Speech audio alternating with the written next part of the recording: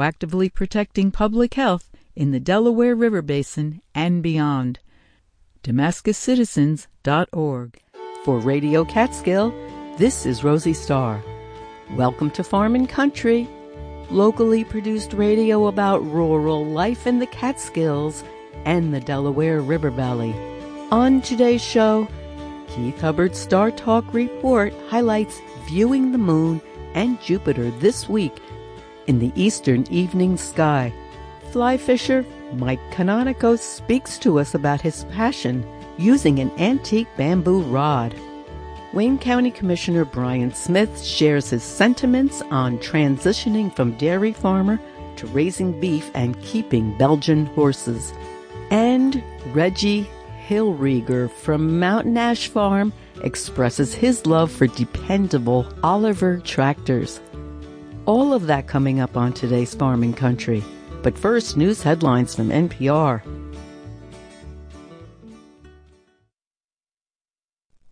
Live from NPR News in Washington, I'm Nora Rahm.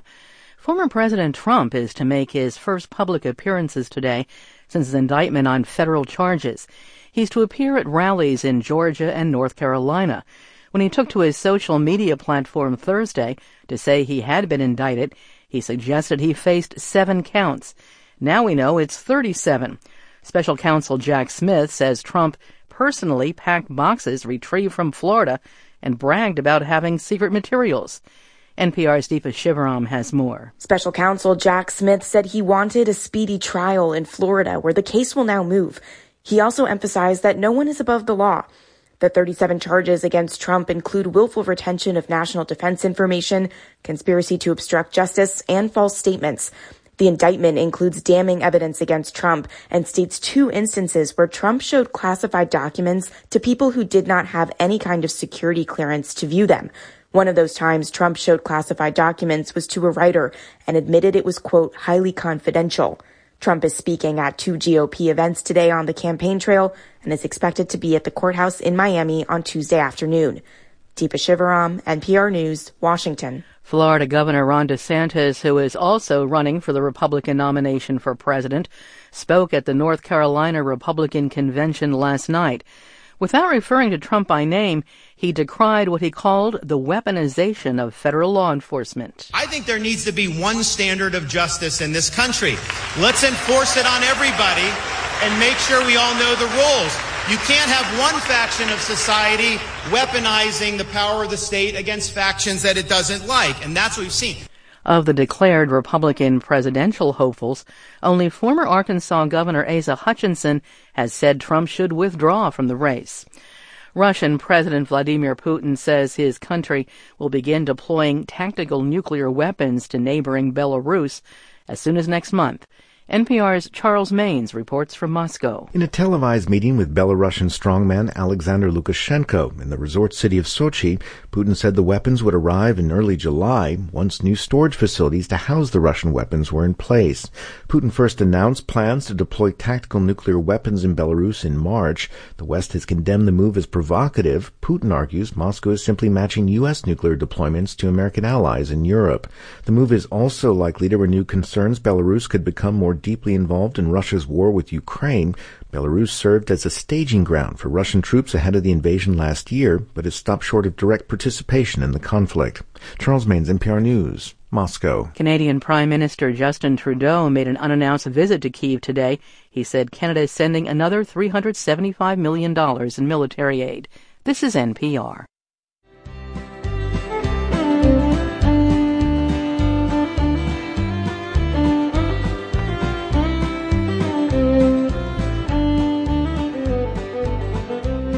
This is Rosie Starr. Welcome back to Farm and Country. Coming up on today's show, New York fly fisher Mike Canonico speaks to us about his passion using an antique bamboo rod. We chatted on April 1st at this season's opening days event in Roscoe, New York. Then, Wayne County Commissioner Brian Smith shares his sentiments on transitioning from dairy farmer to raising beef and keeping Belgian horses.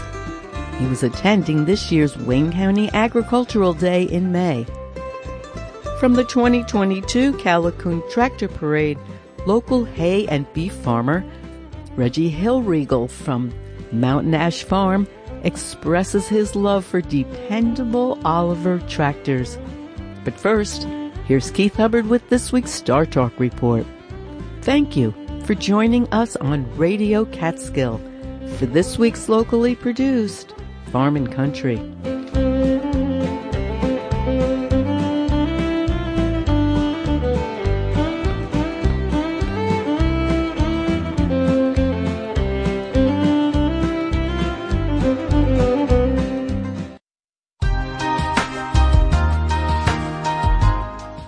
Farm and Country, I'm Keith Hubbard, and this is Star Talk.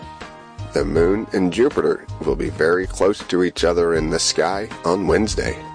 They will be separated by only 1.5 degrees, but that's still too far to view them through a telescope at once. The duo will be in the eastern sky a couple hours before sunrise. They will be visible starting at 3:30 a.m. and will remain visible until sunrise. The waning crescent moon will be just a thin sliver on Jupiter's left-hand side. Through binoculars or a telescope, the craters that lie along the line separating the lighted side of the moon from the darkened side of the moon will stand out in sharp relief. Jupiter will be off to the right of the moon. If you have a telescope, keep it out and train it on Jupiter next. Through a telescope capable of magnifying objects 25 times, the gas bands of Jupiter and the Great Red Spot will be visible. The Great Red Spot is a hurricane-like storm that has been on Jupiter for at least 400 years. Its winds gust to 268 miles per hour, and it can engulf 3 Earths. Also present around Jupiter will be its 4 Galilean moons. On the left side of Jupiter and going out from the planet will be Io, Europa, and Callisto. Ganymede will be on the right side of Jupiter. Look to the eastern sky Wednesday morning to see the moon and Jupiter 1.5 degrees apart. If you have any questions, comments, or ideas for future Star Talk segments, my email address is startalk@farmandcountry.org. For Farm and Country and Star Talk, this has been Keith Hubbard, reminding you to keep looking up.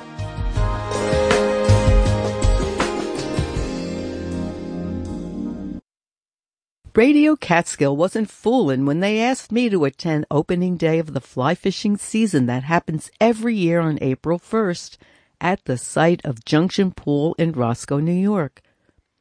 After the first cast with Ahu, I scouted around to different locations to find this jewel. Inside the local school, there were seasoned fly fisher folk casting with antique bamboo rods. I took the opportunity to speak to some of the participants. Good morning. My name is Mike Canonico, and I'm a member of the museum and also other organizations, the Fly Tyers Guild. And this morning what we have here is just a group of people that bring bamboo rods and open it up for anyone who wants to come and cast and see how pretty the bamboo rods are now, how well they cast. Well, you're holding one in your hand, and it is quite beautiful, so describe this to us. This would be an F.E. Thomas rod, and it was probably built probably 100 years ago, and it's 8.5 foot for a 4-weight, and it's just as nice as the day it left the factory. Can you give us a little bit of history behind this kind of thing? If it's bamboo, maybe it's originally how people fished? Probably. Bamboo used for these comes from a province in China called the Tonkin province, and that's the only place it grows. The bamboo is imported, and then craftsmen here go about building a rod. The average rod has probably 80 to 90 hours of handwork in it. And the rod was built 100 years ago and is still as functional as the day it left the factory. It is quite beautiful. It has lacquer and looks like some cork. And describe even the handle. Well, the handle is on this particular rod is nickel silver. That's been fashioned to hold the reel on. The cork is hand turned. The rod is built of 6 individual strips of bamboo that have been tapered and planed and then glued together. And then it's coated with a coat of varnish. And it has metal ferrules, nickel silver ferrules, and they're things of beauty. And life is too short to fish with an ugly fishing rod. So, Well, what is the advantage to a rod like this? the advantage is the way it feels. If you cast one of these rods, it feels like it's alive. Where modern rods made out of modern materials, they do a great job of casting and shooting line. This rod will not shoot line, it will cast line. There's a difference just in the feel of it. And like I said, life's too short to fish with ugly fishing rods. Do you use a special line here? There's a fly line because the fly itself weighs nothing. So basically what you have is a thicker line and you cast the weight of that line. At the end of that line, you put a leader made out of basically regular fishing line, and that's tapered also. The line is tapered, comes to a finer point, and the leader is tapered and comes to a finer point at the end. And that just basically helps with the transfer of the energy when you cast the line. And do you use a dry fly? You use dry flies, wet flies, nymphs, streamers. Some people only fish with one particular type of fly. Other people fish with whatever it takes to catch a fish. Has anyone ever caught that two-headed trout with one of these things? Not yet. Nope, it's still in Junction Pool. Well, it looks like you have quite a gathering of guests here. It's men and women. Mm-hmm. Erin Phelan over there has built her own rods. She worked at the museum for years. Yeah, all kinds of people. Mm-hmm. What inspires you to do this? It's my passion. And I've always fished and then found fly fishing and found all these wonderful people associated with it. And it's what I do now. It's the good thing about being retired. And you're retired in Roscoe. Well, actually, I live in Middletown. Mm-hmm. I'm retired and been retired for 11 years now from the police department there. Mm-hmm. So, how do you find the waters of the Western Catskills? Perfect. Doesn't get any better. No matter what, you can fish any kind of water you want. You can fish big water, small water. The West Branch is big water. The big Delaware is big water. And then you can fish small streams also. So, I'm watching this gentleman over here. He's got quite the cast. Yep. That's Jerry McVicker.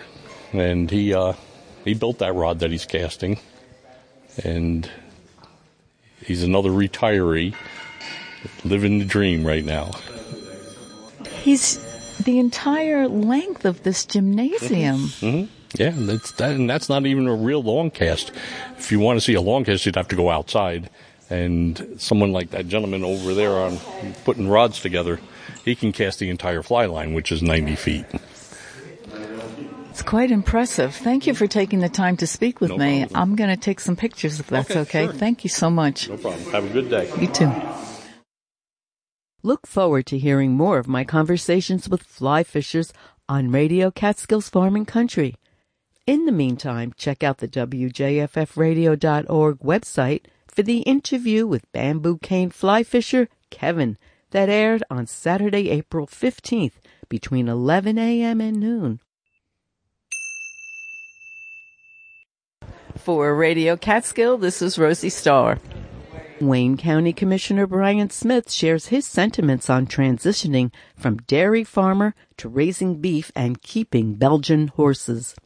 He was attending this year's Wayne County Agricultural Day in May. I have a gentleman in front of me. He's going to introduce himself, and we know each other. Mr. Smith, I call him. We're both Wayne County residents. But he has a wonderful little story here. I know he used to keep dairy cows, but now he says he's beef, but he also has horses. So please introduce yourself and tell me, you made a transition in your farm. Yeah, I'm Commissioner Brian Smith. I've been a commissioner now. I'm in my 16th year.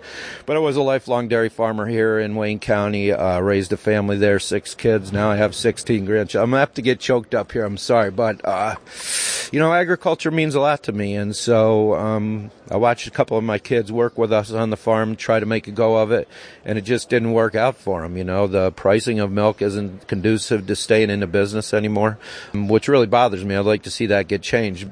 But, particular to my own story here, I do raise beef now on the farm, and I also have horses. And the nice thing is I have work horses, I have a buggy that's a pretty big buggy.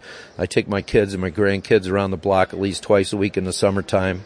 And I want to implement horses more and more into our farming operation because it just intrigues me. And working with work horses is a real pleasure, and it's a peace of mind for me. You know, it gets me out in the field, and there's not a lot of noise, and it's just a nice way to farm. So farming still to me is near and dear to my heart. We're at the fair. We have an ag day going on. There's a lot of people giving seminars here today on sustainable agriculture. We have opportunities coming to our area. I've just heard from a Mennonite pasture that we have some organic egg laying operations that would be interested in coming to our area and putting up barns, and you have to have pasture fed chickens, but it is another opportunity here. So we're always welcome to new opportunities. We want to see these kids coming out of school, get engaged in agriculture, get back on the farm. We know we have a lot of elderly farmers who are looking to retire or turn their farm over to the next generation, and we'd like to see that turnover be to people who still want to farm and not just turn into housing here. We're trying to retain our culture and our heritage, and think we're doing a pretty good job of it. Well, it sounds like it's a perfect setup for the future farmers of America. Yeah, FFA is back in the schools. We're going to work with Western Wayne and Walpaw, try to get chapters back there again. You know, Future Farmers of America was put into place in our school districts across America after the Dust Bowl to teach kids how to farm once again, how to grow food, how to grow pork and beef and chicken. And it was pretty instrumental in turning this country around then. And I think it's going to be pretty instrumental in having people learn how important agriculture is to them in the future here too now. So a lot of good things going on. Let's get back to those horses and the beef cattle. What kind of cattle are you raising, and where does the beef go? Can people locally source it? So so I'm actually talking to Commissioner Jim Shook about that very thing, because we grow some very good beef here in Wayne County, and we have a USDA slaughterhouse. And if you can get your beef slaughtered USDA, it can actually be marketed in the local supermarkets. So as grass-fed beef, in the summertime in Wayne County, our population doubles because of the camp population and because of summer people coming in to vacation here. So there's a great opportunity to sell beef right here in our local supermarkets. And all we have to do is go down that path of getting them butchered by USDA inspected slaughterhouse. When you also have an initiative that's maybe not into the too distant future, a big food hub, a distribution network? An Ag Innovation Center. So this has been a process that's been in the works for quite some time now. You know, we started off with Wayne Tomorrow. We started off identifying what we consider to be common ground that everybody can work on. So it doesn't matter what your political beliefs are, you're going to eat food, right? So the nice thing is we can get people that can work together, and we've gotten our school districts to buy in, and agriculture's been something we've been working on for quite some time. And the one step between the kids getting out of school and actually being productive agriculture producers on the farm is ag innovation, right? And ag innovation is a lot of things. It's connecting consumers directly with those farm products. It's getting people that want to produce food new opportunities to produce food, and being able to deliver food to the consumer through different processes. One thing that the pandemic taught us was that a lot of people don't want to take their family into a supermarket. So if we can have a food locker system where food is actually delivered to your locker, you have a key for your locker, it's got cold storage in it, and all you have to do is drive up, open your door, take what you ordered out, put it in your car, close the door, and drive away. Then you can take your kids to the supermarket without a whole lot of trouble. And that's significant. If you got kids that aren't feeling well, if you got a pandemic going on, if there's a lot of reasons why you may not want to go into a supermarket with a tribe of children. So, we're pretty interested in trying to get this in place. One of our obstacles is always the finances to do it, but we try to get grant money to do all these things. One thing that's happening, and unfortunate that, the per square foot cost of putting up a building is continually higher and higher and higher. But I think even Secretary Redding will tell you that Wayne County is really a model when it comes to working together, when it comes to trying to create opportunity, when it comes to innovation. And I think that there's enough grant money out there that we could probably see that project through without taxing or coming up with any local dollars. That's what we're trying to do. Okay, very well put and very understandable. Let's get back to the horses. Tell me about the species or variety of horses that you have. Well, so we have a lot of riding horses, and I think on the farm right now we have 18 different horses. The ones I'm particularly proud of are those work horses. They're Belgian horses. Belgian horses have a long history of being some of the strongest horses per pound in the United States and even in the old country. They're blonde. They have blonde manes and blonde tails. They're beautiful horses. They're calm. They stand good to be harnessed. They're very easy to work with. They're good with the children.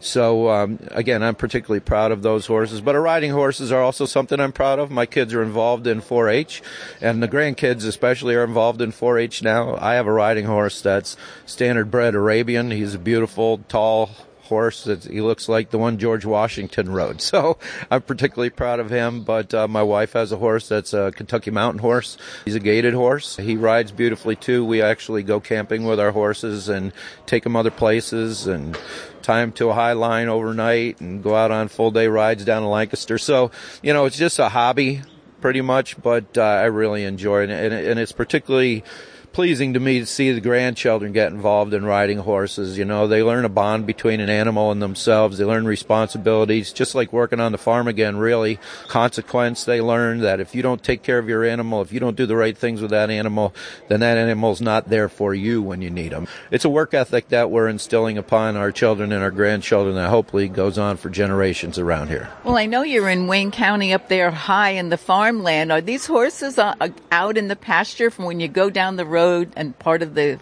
farm and country landscape? Yeah, absolutely, though. So I keep my work horses pretty much by the road. The riding horses are just a little bit off the road, but often people are stopping, taking pictures. It's really a beautiful sight to see. So, and the beef cattle are right there too, and a lot of people want to see, where's my beef grown? How are they taken care of? What do they look like? Everybody's always welcome to just drive down the road and at least see those animals and know that they're very well taken care of, and I'm proud of that. Thank you so much, Commissioner Smith, for taking the time to speak with Farm and Country. Oh, you're welcome, and thank you for the interview, and thank you for being here today. A lot of good things going on here at Ag Day. Yes, let's go join them. Thank you. For Radio Catskill, this is Rosie Starr.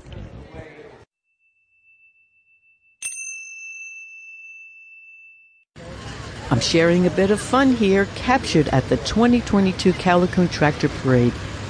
We're all lined up here with all kinds of tractors, and there's a gentleman who was standing in front of his tractor. Tell me your name. Reggie Hillriggle. Hello, Reggie. From Mountain Ash Farm. Oh, Mountain Ash Farm. Tell me about that. Where is that? Oh, it's right up here on County Road 131, just out of Calicoon. We drive our tractors down here every year, and we totally enjoy this family get-together down here and with all the neighbors. And we sell hay, and we also have beef cattle on the farm. Okay, well, that sounds like you're busy. This is a busy time of the year, and it's a beautiful day over here. What kind of tractor do you have? Well, we have mostly all Olivers. My father was an Oliver dealer for many years, so it kind of rubbed off. I kind of look over the tractors and maintain them and service them. Well, tell me, is there anything about Olivers that are more special than other tractors for what you do?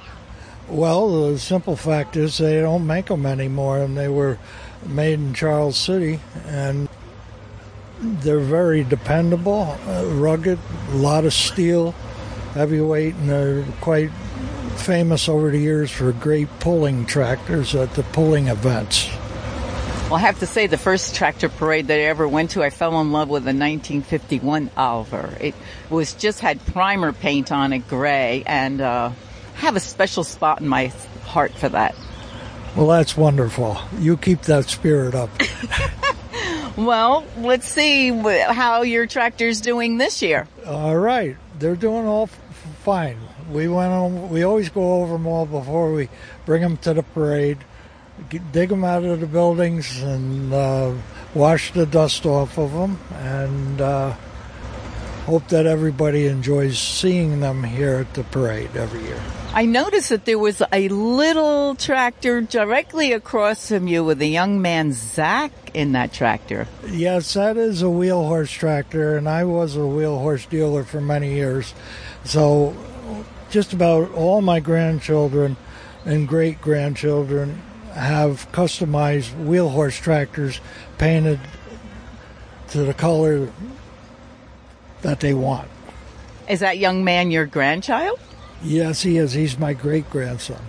Oh, my goodness. He works on the farm, too? He helps out when he can. When he can do it, yep.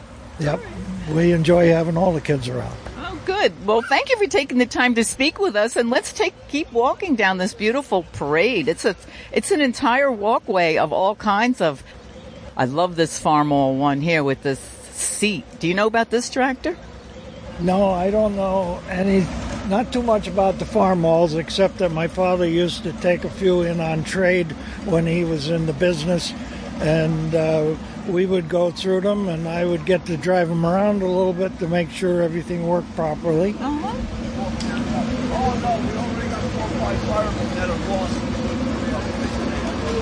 Oh, here's another Oliver. Ended up right there. Yeah. Died. What happened is... This is a 1964 Oliver. Yeah, 54. That's an Oliver 500. That's quite a unique tractor right there. What's unique about it? What does it do? What does it do? It does everything a regular farm tractor would do. It's got the 3-point hitch, and that particular one here is a diesel, which makes it very economical to run, more so than a gas job tractors. The color is real green. It looks like spring grass. Yes, that is Oliver Meadow Green, and the white is Oliver Clover White on the wheels and the grills. Okay, let's keep going. Oh, look at these. Are these toy tractors? Those are toy tractors on that trailer. That's pretty interesting the way they got that set up. And I'm sure in the parade there'll be some small little people on there. Oh, there's always the biggest tractor at the head of the parade. What is this? This Oliver here, I know the gentleman, he doesn't live too far from where our farm is. And his name is Harlan Wood. And he has quite a collection of Oliver tractors and bulldozers. And he even has old steam tractors also. Oh, that might be a great sound, a steam tractor. Hey, how you doing, Red? Good. How you doing? Not too bad. Thanks for asking. Good to see you. At our age, it's good to see anybody, right? Hey, you betcha. You betcha. I'm sharing a bit of fun here, captured at the 2022 Callicoon Tractor Parade in anticipation of the 2023 Callicoon Tractor Parade on June 11th, beginning at noon.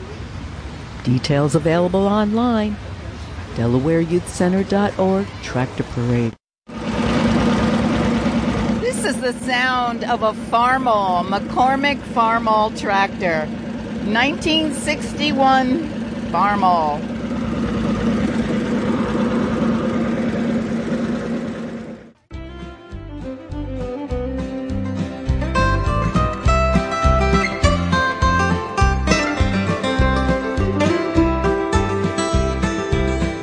Hope that you enjoyed our show this week with production by Radio Catskill volunteer Keith Hubbard. Special thanks goes to our guests, bamboo rod fly fisher Mike Canonico, Wayne County Commissioner Brian Smith, and Reggie Hillrigger from Mountain Ash Farm. This has been your host, Rosie Starr. Thanks for listening local to Farm and Country and supporting Radio Catskill, public radio for the Catskills and Northeast Pennsylvania. Listen on air at 90.5 FM, on your phone or smart speaker, or online at WJFFradio.org.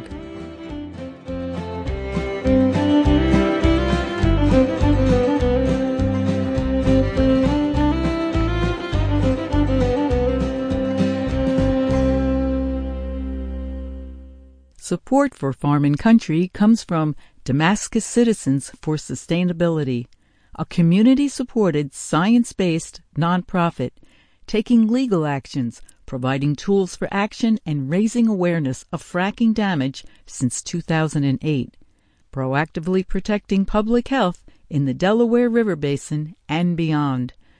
DamascusCitizens.org. Hi, this is Laura Flanders, and you can catch the Laura Flanders Show, which I produce right here in a cabin in Sullivan County every Monday night at 7 p.m. on Radio Catskill. You'll hear interviews with social critics, artists, activists, and entrepreneurs, forward thinkers who are building tomorrow's world today. Deep conversations about change with the leading thinkers and doers of our time. That's the Laura Flanders Show, Monday night, 7 p.m. right here on Radio Catskill, public radio for the Catskills and Northeast Pennsylvania.